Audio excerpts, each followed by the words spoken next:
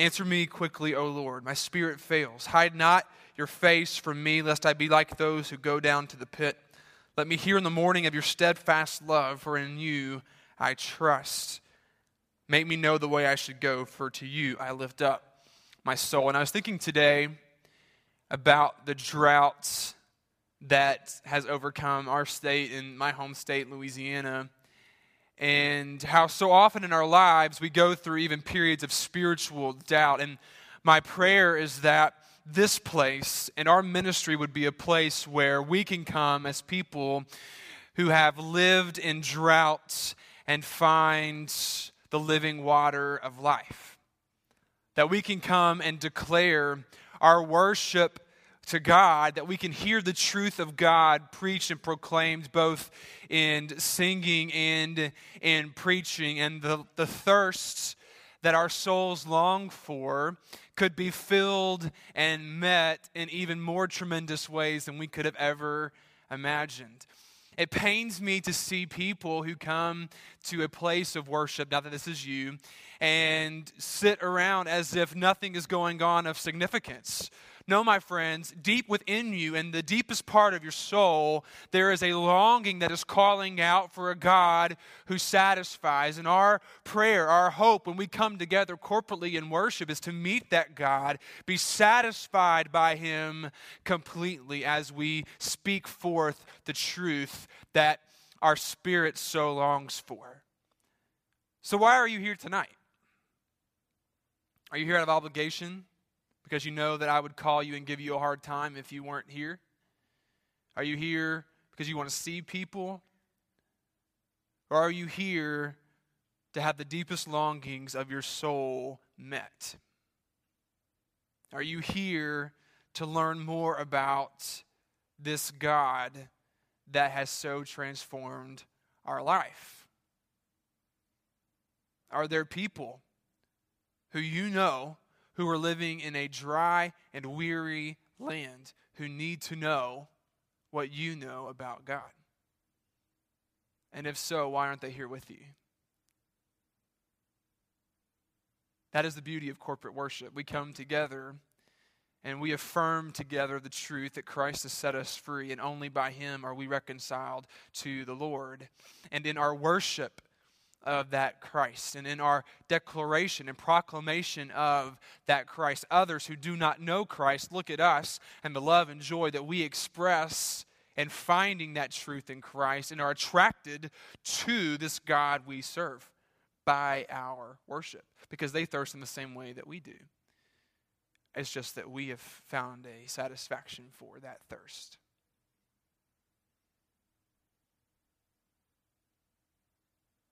I was watching a sermon by John Piper today, and I just thought, man, he just communicates a different level of walking with God. A different level. I mean, when he opens his mouth and he just speaks about the Scripture, he evidences a walk that is deeper. It just kind of flows from him, and that's what I want. I don't want shallow Christianity. I don't want a Christianity that just gives me a little like triangular paper cup of Jesus, like the ones you get beside those big water jugs, you know? It's like a small, satisfying moment of water. No, I want like fire hydrant, kind of being soaked in the Lord. And I hope you do too.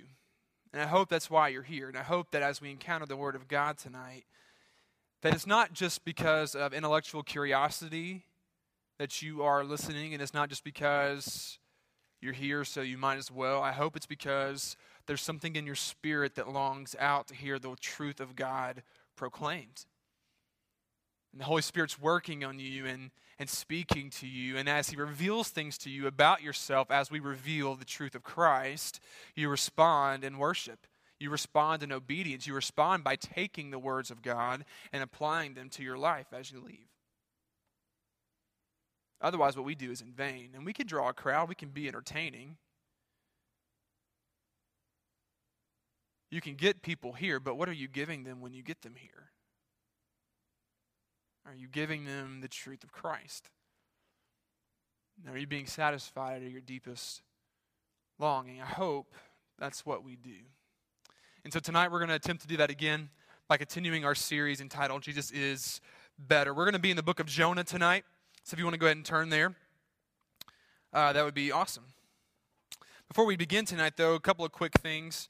On Labor Day, we will have a Labor Day party at the home of Jamie Webb. We'll have directions and everything for you guys next week, the next 2 weeks. But just go ahead and reserve that afternoon for a time of fellowship and fun, swimming, playing volleyball maybe, or ultimate frisbee, other games as well. Just kind of chillax and enjoying the fellowship of brothers and sisters in Christ that day. If you're interested in going to Scotland, or if you are going to Scotland, you've already let me know. We're going to meet real quick right afterward in this back room. So just stick around for me so we can kind of go over some logistics as well. Also, we have I didn't talk to you guys about this. We have a raffle. How are we doing that? Just draw a thing at the very end? Okay, good. I'm excited. These girls can bake.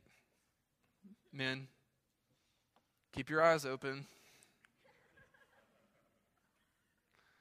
I'm just trying to help you guys out. All right. All right, now we can move past that awkwardness. All right, thank you. All right. As we said from the beginning of this series, our fundamental idea and goal in walking through the Old Testament in this way is to remind ourselves that the whole Bible is indeed about Jesus. It's very frequent in the lives of Christians today in America to regard the Old Testament as outdated or antiquated and not give it the proper due that it is supposed to be given as part of God's holy word to us. And we remember that there is one singular unifying theme that runs throughout the whole Bible. The Old Testament anticipates the coming of Christ. The Gospels, of course, reflect the coming of Christ. The rest of the New Testament reflects upon the coming of Christ and anticipates a second coming of Christ. And we've seen, as we've walked through the Old Testament thus far, how Jesus is a true and better version of Adam, Abel, Noah, Abraham and Isaac, Moses, Boaz, David, and Elijah. And tonight, we continue that discussion with discussing how Jesus is the true and better Jonah, which, of course, he himself testifies to in Matthew 12 when he says, "Then some of the scribes and Pharisees answered him, saying, 'Teacher, we wish to see a sign from you.' But Jesus answered them, 'An evil and adulterous generation seeks for a sign, but no sign will be given to it except the sign of the prophet Jonah. For just as Jonah was 3 days and 3 nights in the belly of the great fish, so will the Son of Man be 3 days and 3 nights in the heart of the earth. The men of Nineveh will rise up at the judgment with this generation and condemn it, for they repented at the preaching of Jonah, and behold, something greater than Jonah is here.'" And we're going to see how Jesus backs that statement up tonight. Let's do a little discussion about Jonah, a very familiar story for many of us, as have been many of the stories that we've discussed. Jonah was a prophet during the reign of Jeroboam II, and you can see that in 2 Kings 12, 14, 25. Dates around that are kind of mid-8th century, 786 to 745, 746 BC. About 25 years before the Assyrians destroy the northern kingdom of Israel. The Assyrian kingdom is growing. It's becoming more and more influential and is a greater and greater threat to the security of both the northern and southern kingdom. In fact, the reason that the Assyrians come after the northern kingdom is because the northern kingdom turns to Egypt to help protect it from the Assyrians in kind of a rebellious, treasonous act. And the Assyrian king has enough and comes in and wipes out the entirety of the northern kingdom. The capital of the city of the Assyrian Empire was Nineveh. And Nineveh was growing and becoming greater and greater, so much greater than any other city in that day that the Bible says it takes 3 days to walk across the city of Nineveh. 3 days. That's a big, big city. And Jonah, a citizen of the northern kingdom, the people of God, the tribe of Israel, is called to go into this treacherous, evil city that constantly threatens the security and safety of the people of God and proclaim to them that God is not happy with them, that they are doing evil in his sight, and they need to repent. Easy task that Jonah is given, to go and proclaim to their greatest enemy, you need to repent or God will judge you. So what does Jonah do? Does he go faithfully to the people of Nineveh and proclaim the word of God with authority as any prophet should do? No. Jonah runs. And let me just begin tonight by stating the obvious. Running from God is a dumb idea. This may be the most theologically sound, most impactful statement you have ever heard me say, but let me say it again so the emphasis is felt. Running from God is a dumb idea. Because where are you going to run to? If you affirm God as Jonah did, as the one true God, if you affirm God as we do as the one true God, and that he is the greatest possible of all beings, then you must affirm some very obvious facts about this God that is above every other God. Number one, he is omnipresent, which means that he is everywhere. You can't run from him. Beyond that, he's omnipotent. If he wants you to do something, he will do it. And finally, he is omniscient. He knows everything. So he knows your hesitations. He knows where you're running to before you even run there. There is no getting away from God if he wants you. It's kind of like those weird, super killers in horror movies. It doesn't matter how fast you run or how many stairs you climb, the dude with the chainsaw will get you, even if he's walking at a less than brisk pace. You could be running track speed in front of this guy, and you will turn a corner, and somehow, dude with a ski mask is there. You will not get away. And I understand the theological implications of comparing God, the Almighty God, to a serial killer, but just go with me tonight. You get what I'm saying. You cannot get away from God. And yet, you and I try to do it all the time. We think we're so sneaky. God's calling me to go do this. Well, I just won't go do that. I'll go do this over here. Maybe he won't notice. Or this sin that I've kept in my life, if I just do it in the dark, maybe he won't see me. You laugh, but we do that kind of stuff all the time. And let me just say that it's dumb. It's dumb. If God wants you, he will get you. God will accomplish what he wants to accomplish. So don't resist. Don't fight. Submit and see the blessing of God. So why did Jonah run, though? I think many of us have assumed in our time in VBS and Sunday school that Jonah ran because he was scared. And why wouldn't he be? Big city, crazy people, don't like the Jewish people except when they serve them. He's going to walk up in there and tell them that God's about to judge them and destroy this great city. Of course he would be scared, but that is not why Jonah runs. Jonah eventually goes to Nineveh after spending some time in the belly of a great fish and then vomited up on the shore. So of course he's got to smell great when he goes to Nineveh. He walks up, proclaims to the Ninevite people that they need to repent, and guess what the people of Nineveh do?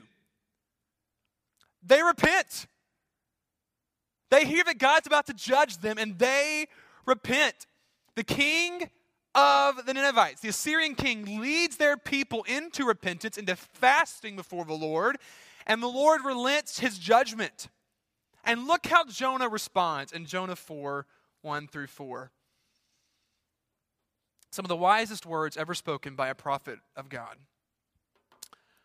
But it displeased Jonah exceedingly, and he was angry about the fact that the Ninevites had repented. He prayed to the Lord and said, "O Lord, is not this what I said when I was yet in my country? That is why I made haste to flee to Tarshish, For I knew that you are a gracious God and merciful, slow to anger and abounding in steadfast love, and relenting from disaster. Therefore now, O Lord, please take my life from me, because it is better for me to die than to live.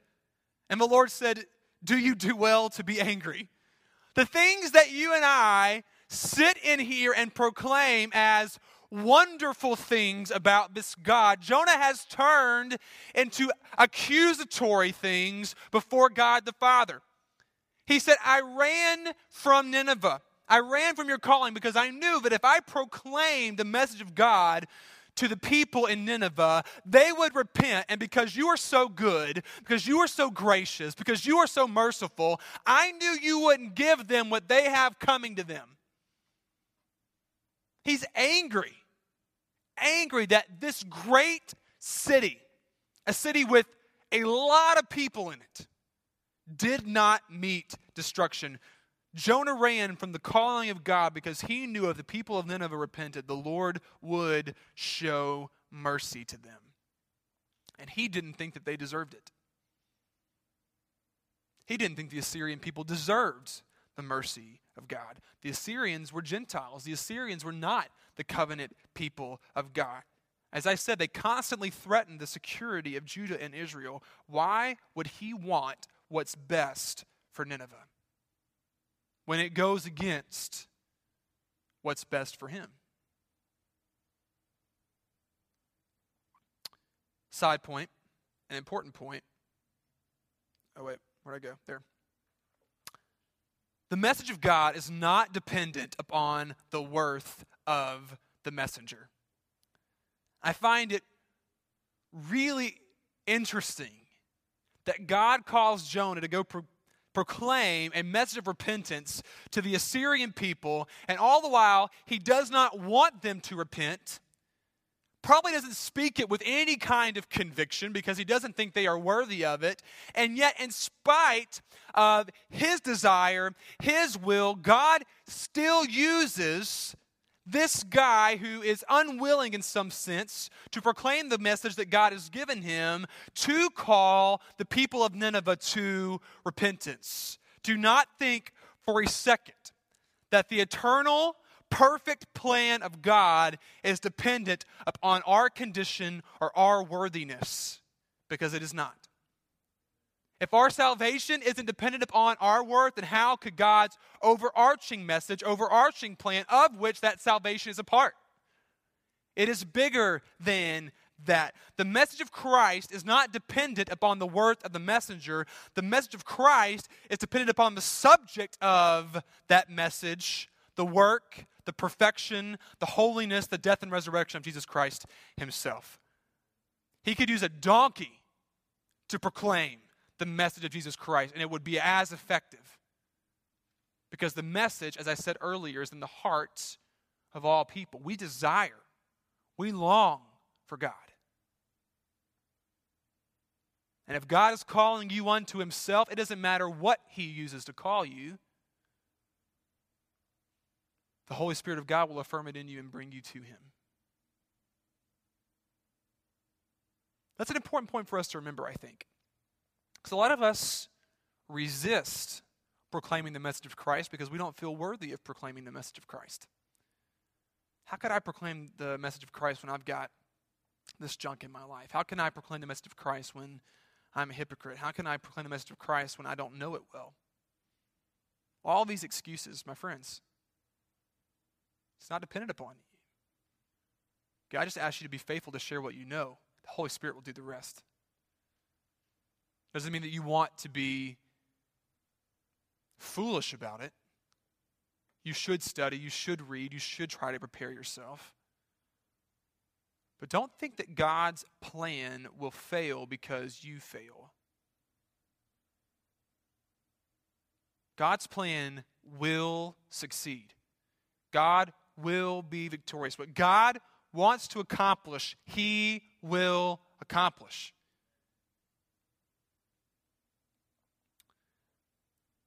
The book of Jonah shows a remarkable progression in the desired relationship between God and all peoples. A progression of thought in God's overarching plan, I think. in a remarkably important transition, the Lord now is showing compassion to more than just his covenant people. He desires the welfare of a pagan city. Listen to what he says in Jonah 4:11. Should I not pity Nineveh, that great city in which there are more than 120,000 persons who do not know their right hand from their left, and also much cattle? I don't really know why the book of Jonah ends that way. I'm sure there's some textual explanation for that. I think it's really interesting that God is concerned about the 120,000 people and also the bunch of cows. That makes me love God even more, because I love the animals as well. But God is concerned about the welfare of a pagan city. A pagan city. He is calling a prophet from the people of God to go into a pagan city and proclaim repentance to them. Hold on to that thought. So we'll come back to it in a minute. I feel like we should take a moment, though, and before we move forward, answer this question that many of us have wrestled with for a long time. Should we read Jonah literally?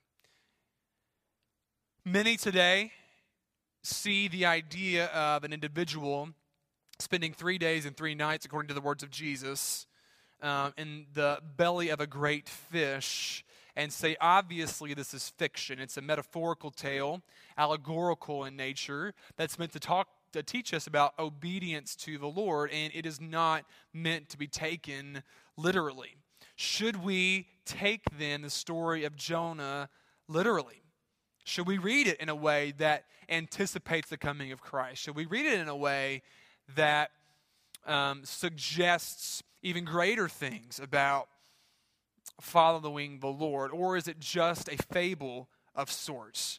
And of course, we know that Jonah is a real dude. He was mentioned in 2 Kings 14:25 as an actual prophet, so we know that he actually existed. But I think the most important scripture we have is the one I read to you earlier from Matthew 12. Jesus equates his resurrection with the story of Jonah. He says that just as Jonah did this, so I will do this in an even greater way. And I think if Jesus equates his resurrection with Jonah's story and living in a fish for 3 days, we got to be very careful about saying that it is too improbable to affirm the story of Jonah as true, because as soon as you and I do that, we bring in question the resurrection of Jesus Christ. And Paul says in 1 Corinthians that if there is no resurrection, there is no hope for us. It does seem ridiculous. It does seem crazy, but my friends, there are crazier things in this Bible. The incarnate Son of God, perfectly man, living a perfect, sinless life, dying on the cross, rising again in 3 days, conquering death for us on our behalf.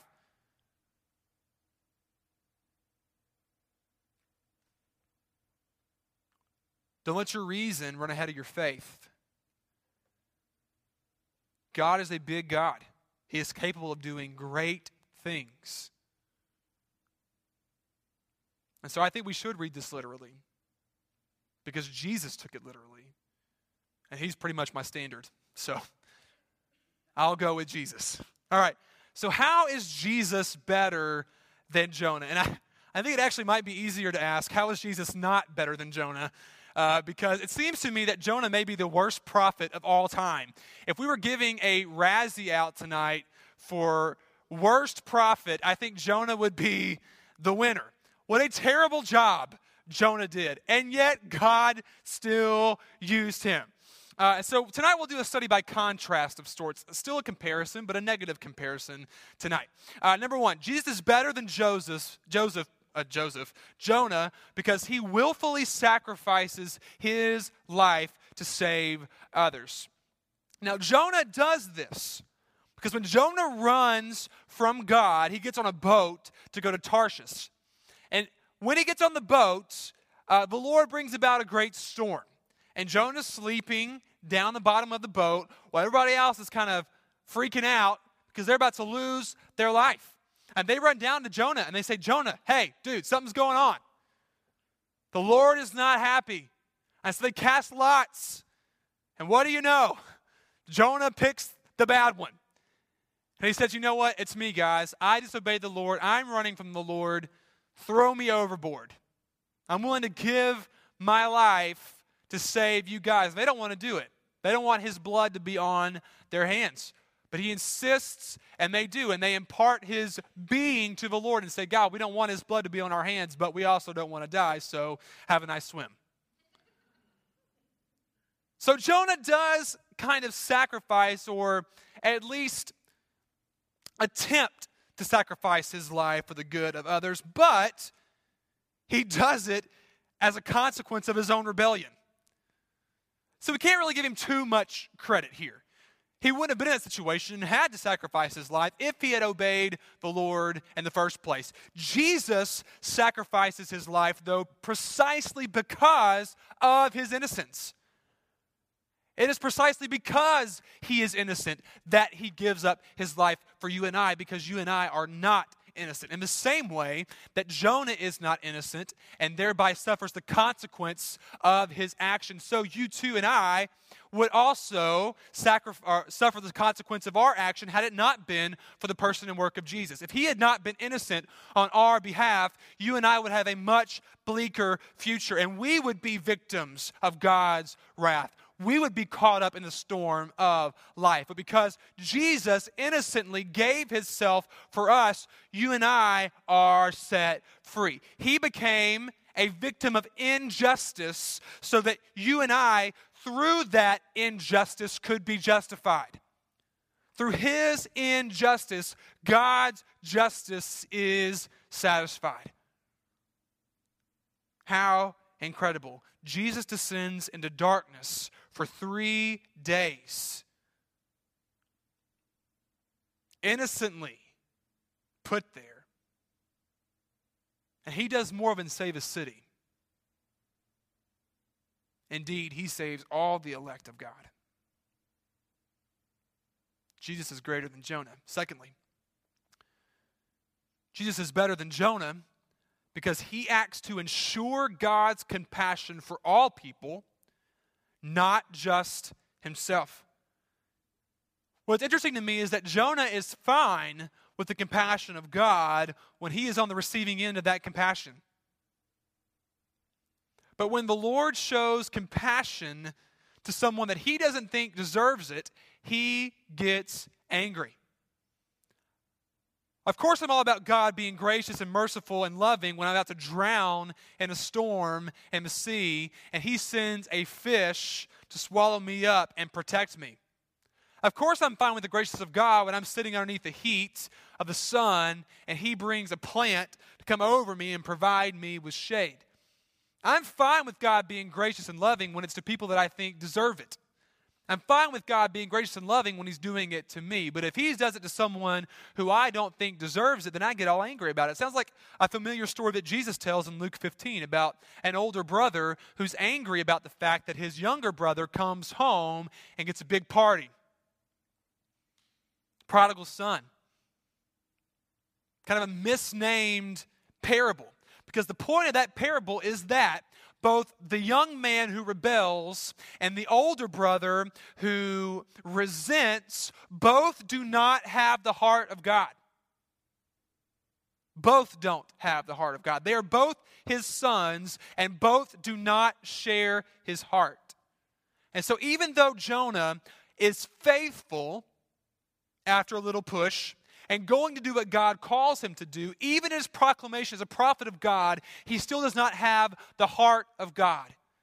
Because the heart of a prophet should be that those he speaks to come into repentance and join him in worship of this God who is worthy of their worship. But instead, Jonah wants destruction. Jonah wants them judged because they're not worthy in his mind of being pardoned.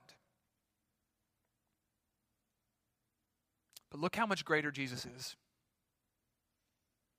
Luke 23:34, Jesus is hanging upon the cross. People have beaten him, tortured him. They're gambling for his clothes, mocking him, spitting on him. And what does he say? Father, forgive them, for they know not what they do. Looking in the face of a people who he is dying for. And they mock him as king. They call out for his death and indeed have a party when he dies. Enemies of God. And yet in mercy, he calls upon the compassion of God over them. That's convicting to me. Because you and I can hold a grudge. But God does not. If you call upon him in forgiveness, he does not hold that sin against you any longer. It was taken upon Christ on the cross, and it is forgiven. And that is true for all people, my friends. Let us not get in the habit of thinking some deserve the compassion of God more than others. Because if you and I were to make that choice, often you and I would choose wrong. Remember Matthew 25, super convicting passage of Scripture. When Jesus is talking about the actions of his sheep versus the goats. And he talks about the actions that they do to the poor and needy, those in prison, naked, hungry. And says, what you do to the least of these, you do unto me. We have to remember that Jesus was poor. Jesus was naked, beaten. He was hungry. He was abandoned. He was an inmate, a prisoner. Remember that, because those are the people that you and I turn our nose up at all the time. Because we're better than the poor.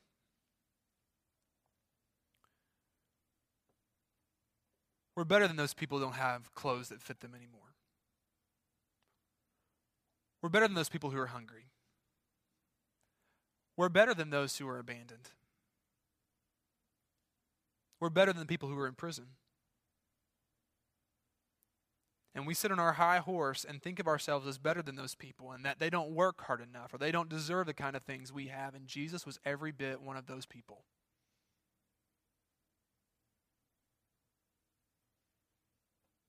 And when you and I serve the poor, when you and I serve the naked, when you and I serve the hungry, when you and I serve the abandoned, the orphan, the widow, when you and I serve those people in prison, we are serving our King. And we got to remember that Jesus became all of those things so that you and I wouldn't have to. Because you and I were spiritually poor, even if we weren't physically poor. You and I were spiritually abandoned. You and I were spiritually imprisoned.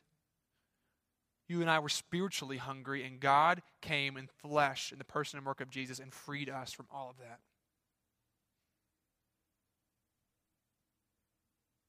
But remember, the point of the gospel is not just to fix the spiritual, but also the physical as well. It's both.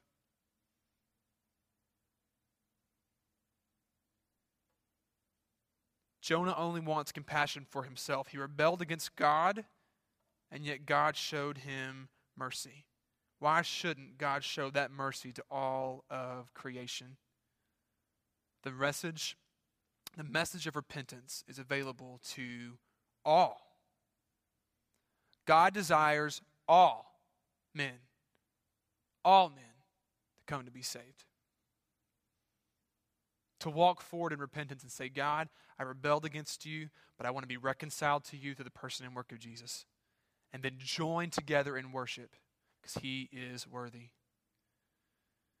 Number 3, Jesus is better than Jonah because he views the city as a vehicle for salvation rather than an obstruction to salvation.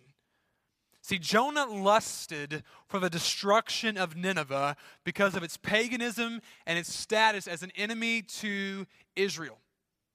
There was only one holy city, one city of worth, and that was Jerusalem. You see, Jonah could not see the city of Nineveh and the Assyrian nation as a potential people who would join him in praise to his worthy God. His nationalism, his judgmentalism prevented him from seeing these people as people who needed the Lord and who could join him in praise to the one true God, Yahweh. Couple of things here. Number one, do not let your nationalism get in the way of your devotion to God. It's a very big deal for us as Americans. Very often the American church jumps into nation worship. And my friends, be careful. America is not the new Israel. It's not. Now, we are super thankful to live here. And we are blessed because we have freedom of religion and we can congregate. And we thank God for the freedom that we have here. But that does not mean we worship this country. We worship God. And it can be very easy for us to think that we are a nation who is worthy of God's blessing more than other countries around the world. But what we see in the lesson of Jonah tonight is that above all, God desires all of his creation to hear the glorious truth that he is the one true God. He has provided a way for reconciliation, and he has not forgotten about the people of the earth. He's a God who is compassionate. He's a God who wants us to be free from the wrath that we have brought upon ourselves. And has provided a way for us to do that if we repent and come into submission to Christ. And that truth is available for all people.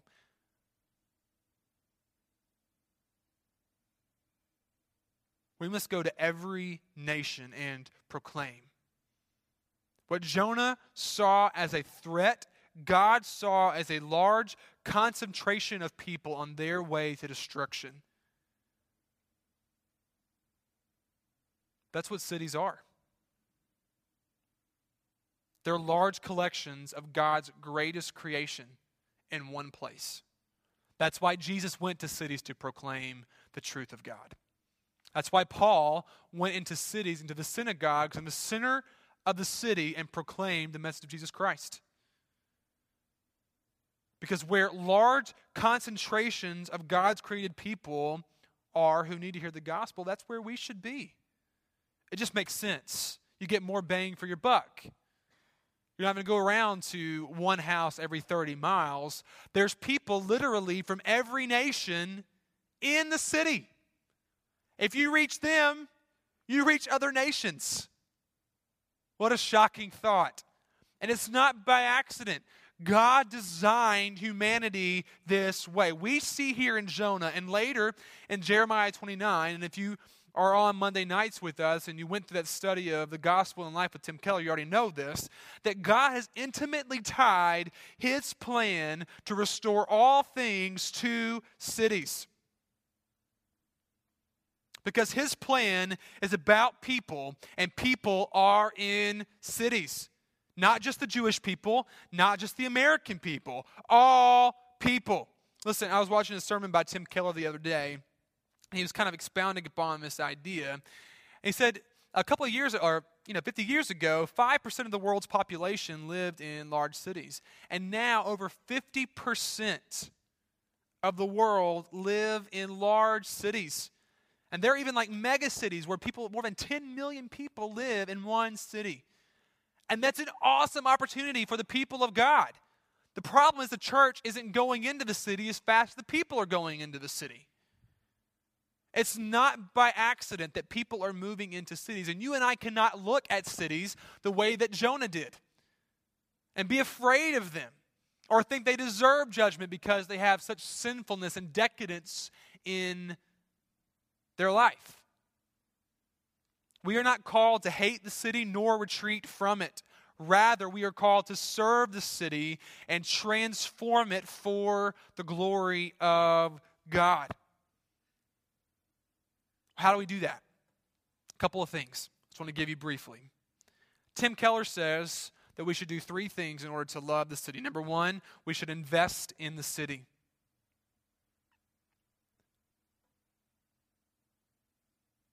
The danger for us in Christianity today is to live in what I like to call a Christian bubble. We separate ourselves out because we're afraid of what will happen if we go and integrate in the city. We might get some sin on us. Might make us stink a little bit. I remember a story. I used to have like a sensitive stomach. All right. So anytime like I smelled throw up, like literally I would go into convulsions. Like, you know, like the dry heaving kind of thing. I was trying to hold it down because even like the faintest smell, and it was like the worst thing was when you're on the school bus, you know, and Johnny, you know, eats too much in the front, got sick on the way home, car sickness, and, you know, blue chunks all over the floor of the bus. And you're in the back, and you're trying to stick your head out the window because it's so rank. And they're trying to put those little beads on there, but it's not quick enough. You know what I'm talking about? Those little beads you step on, and you think, oh, no, somebody's throwing up here kind of beads. Like those kind of things. Like that was me. All right, super sensitive subject. I couldn't even hear someone throwing up. Like if someone in my family had a stomach virus, they were throwing, I couldn't even be around it because it made me want to vomit. So this is a side note, and I'm getting way off track here, but this is how sensitive my stomach was. My mom, when I was like 3 or 4 years old, I brought a turtle home that I wanted to keep. This is my mom, by the way. I love my mom, but this is how demented she was. So she knows that I have a sensitive stomach. And she says to me, Jared, if you want to keep that turtle, it's fine, but if it poops on the floor, it's done. And she was making brownies. And so my mom crumbled up some brownies in the floor. I was like 5 or 6. And she told me, Jared, your turtle has pooped in the floor. It's got to go, and you have to clean it up. The whole thought of there actually being poop on the ground made me want to vomit. The 5 or 6-year-old, I'm dry heaving, trying to pick up what only is a brownie and put it in the trash can. And my mom is laughing in the corner, and she says, well, I got what I wanted, entertainment, and I got rid of the turtle, all right? That's the kind of stomach I have. So I'm doing this after-school program many years later, after my senior year in high school, and we take the kids, like kindergarten through 6th grade, on this field trip, and we come back and we have bike day as well. And so this little girl, kindergarten, couldn't be more than like 40 pounds, is cute as she can be. We get off the van, she's a little car sick. It's like, okay, that's weird. She says, but I feel okay, I'm going to go ride my bike. Well, I'm not 5 seconds on the bike. She runs into someone else. This is an accident. So I'm running over to her. I pick her up, and as soon as I do, she vomits all over me. Now, here's what you need to know. My coworker is on the ground about to vomit because she sees me soaked in vomit. So she's like half dry heaving, half laughing. Here I am soaked in the vomit. And did I vomit? Did I throw up? No. Because once I got it on me a little bit, I was fine with it. Now I can smell vomit anytime because I've bathed in the stuff. It's fine. Now, I don't want to take this too far here, but here's what I want you to know. We should not empower sin in the city more than it deserves. So what if you get a little bit on you? Has Christ not conquered that? And by the way, that's why it's important for us to be in accountability. If we do the church right, if we do accountability right, that stuff shouldn't matter to us. It shouldn't cause us to fear because God has provided a way for us to overcome it. You get a little vomit on you, bring Alex up next to you. He'll Febreze you, wipe you off, and you can get back out there and do some more ministry to people who need it. Thank you. You get what I'm saying? Like, we build up these things into bigger things than they really are. When we have something much more powerful within us. And when you get down there and you see these people are nice people, generally, and even most of them, when they reject you, will do it in a nice way. No thank you. Not every one of them curses you out. When you get down there and you talk with them, you see that the throw up really wasn't as bad as you thought it was. But we make these things out bigger than they are, and so we never go. But if you and I are going to reach the city, we got to invest in the city. We got to be down there. We got to live there. We got to live among the people. We got to know them. We got to talk to them. We got to see what needs they have and how the gospel can speak to those needs.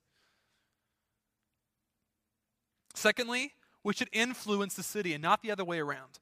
The fear whenever we go into the city is that it will influence us, because a lot of people who are down there are doing things that you and I used to do. And there's still that appeal to us in our minds to keep doing that stuff. You know, like, I want to go back into that lifestyle. Well, then you haven't met the Jesus I have. Now, granted, there will be times where that tension is there. But if you've tasted and seen Jesus and you've given your life to him, that should only happen in your mind for a moment. Because you should remember what your life was like before Christ. And you should remember what your life was like when that was what you were seeking. You should remember how vain and empty and pointless that lifestyle was. And even though it enters your mind for a second, you should fall on your knees in gratitude at the fact that you no longer have to live that way, that Christ has come into your life and has satisfied you completely. Your heart thirsted. You were in a drought. You were in a desert. And the Holy Son of God poured his living water out on you. You drank, you were satisfied, and now you have eternal life. Why on earth would you want to go back? That kind of fear speaks to inconsistency. That kind of fear speaks to the fact that you don't love Jesus the way you should.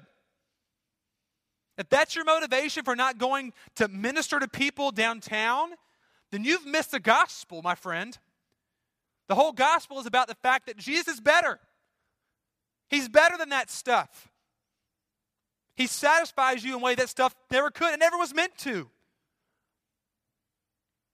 Don't let that fear rule in your life. You are no longer a slave to that sin. Now go help others hear the gospel of Jesus Christ and be freed from that same sin. Influence the city. And again, that's why you need accountability. Because you could let it influence you a little bit. You forget, fall back into the same stuff. You need somebody to say, hey, dude, you're being an idiot. Stop running from God. It's dumb. Remember Jonah. You don't want to end up in a whale, do you? Or a great fish, excuse me. I don't want to be hermeneutically improper. And then finally, we should intercede for the city. So we invest in the city, we influence the city, we intercede for the city. Do you pray for your city? Do you pray for the cities in this country? Do you pray for revival? Pray for its welfare. Because you and I are affected by what happens downtown Houston. We are.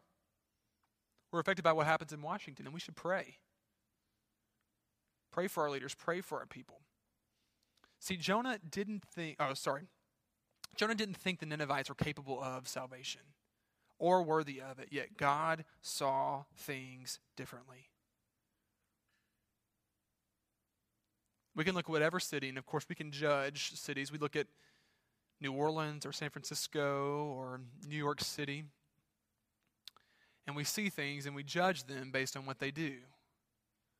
But God does not see them the way that you and I see them. He doesn't blanket them with certain sins or pride or arrogance or envy. He sees people who are on their way to a wrathful future, and his heart breaks with compassion for them that they have not repented and come into reconciliation to the person and work of Jesus. How many of us were at one time considered hopeless?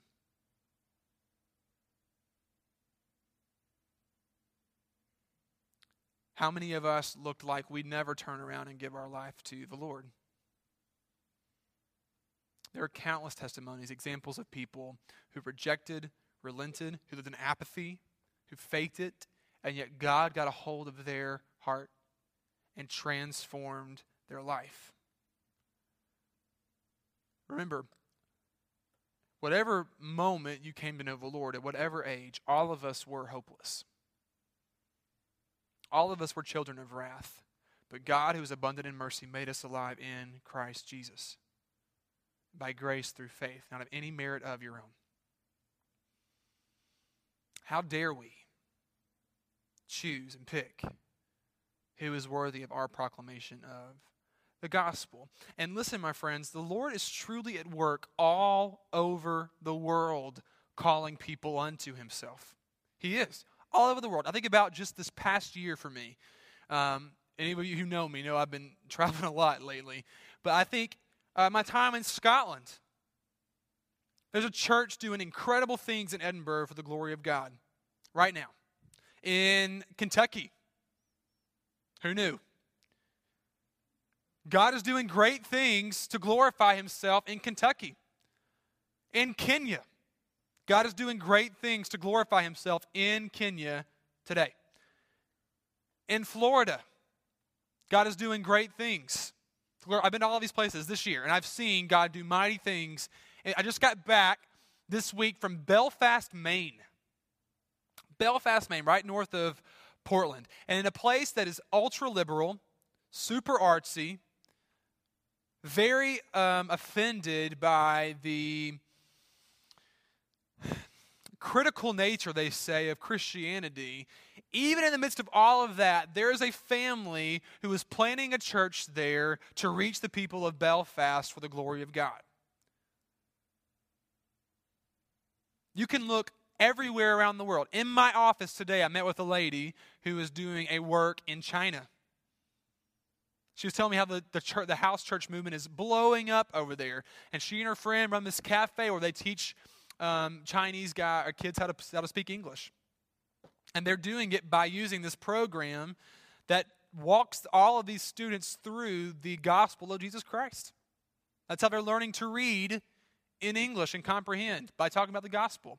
Listen, wherever you go, God is working to glorify himself.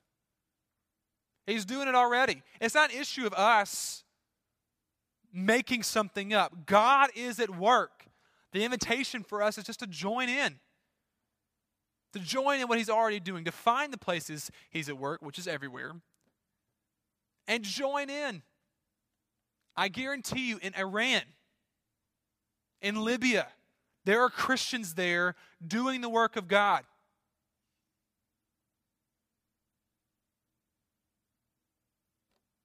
Will we join them? Will we join them in China? Will we join them in Kenya? Will we join them in India? Will we join them in the center of Houston? God is at work. As I said last week, the issue is not the field. The harvest is plentiful. The issue is workers. They're few. God's already done the work. Will we go out and proclaim the message of Jesus Christ? So as we close out tonight, a couple of questions for you to think about. Whose heart does your heart resemble more? And as Stephen and the band come back out, I just want you to think about this question. Whose heart does your heart resemble more? Does it resemble Jonah's? You know God's called you to do this, and you'll do it out of obedience, but you're going to resent it the whole way. Why does it have to be me? To these people? Why do I have to give up everything? Or is your heart like that of Jesus, who left heaven, suspended aspects of his deity, and clothed himself in human flesh and came into our poverty?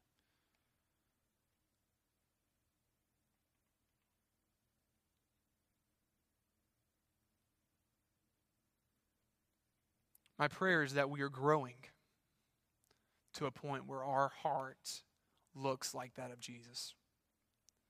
Are you willing to run toward God and sacrifice everything, or are you going to continue to run from God? Well, know this, you can run, but you cannot hide. And if God wants you, he will get you. The question is, what are you going to have to lose for him to get you?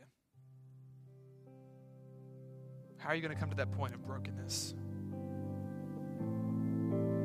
Is it going to be that you put others' lives in danger and you recognize, you know what? This is them.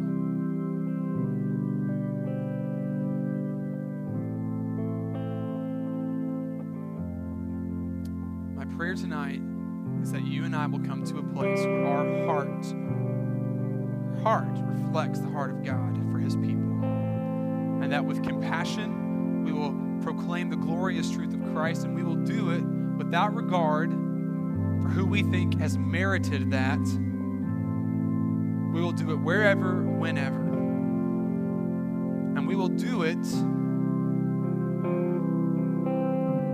in a way that coincides with how God has created us.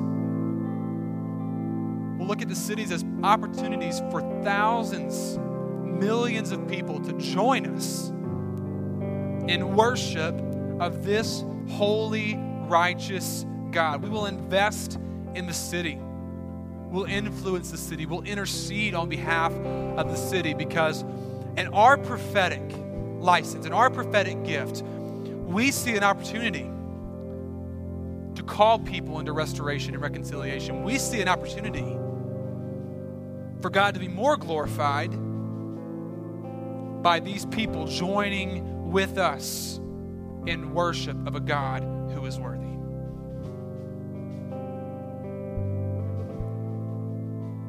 My prayer is that this room would be full. My prayer is that we'd have to open the doors because we get this. We have the heart of God, and we're having conversations with people. We're talking to people because our heart is like that of Jesus. And we want them to come in here and join us in worship because we believe that God is worthy of it.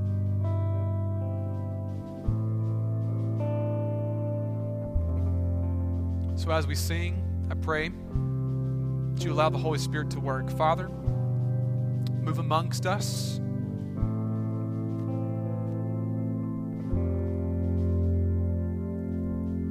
Holy Spirit, have your way.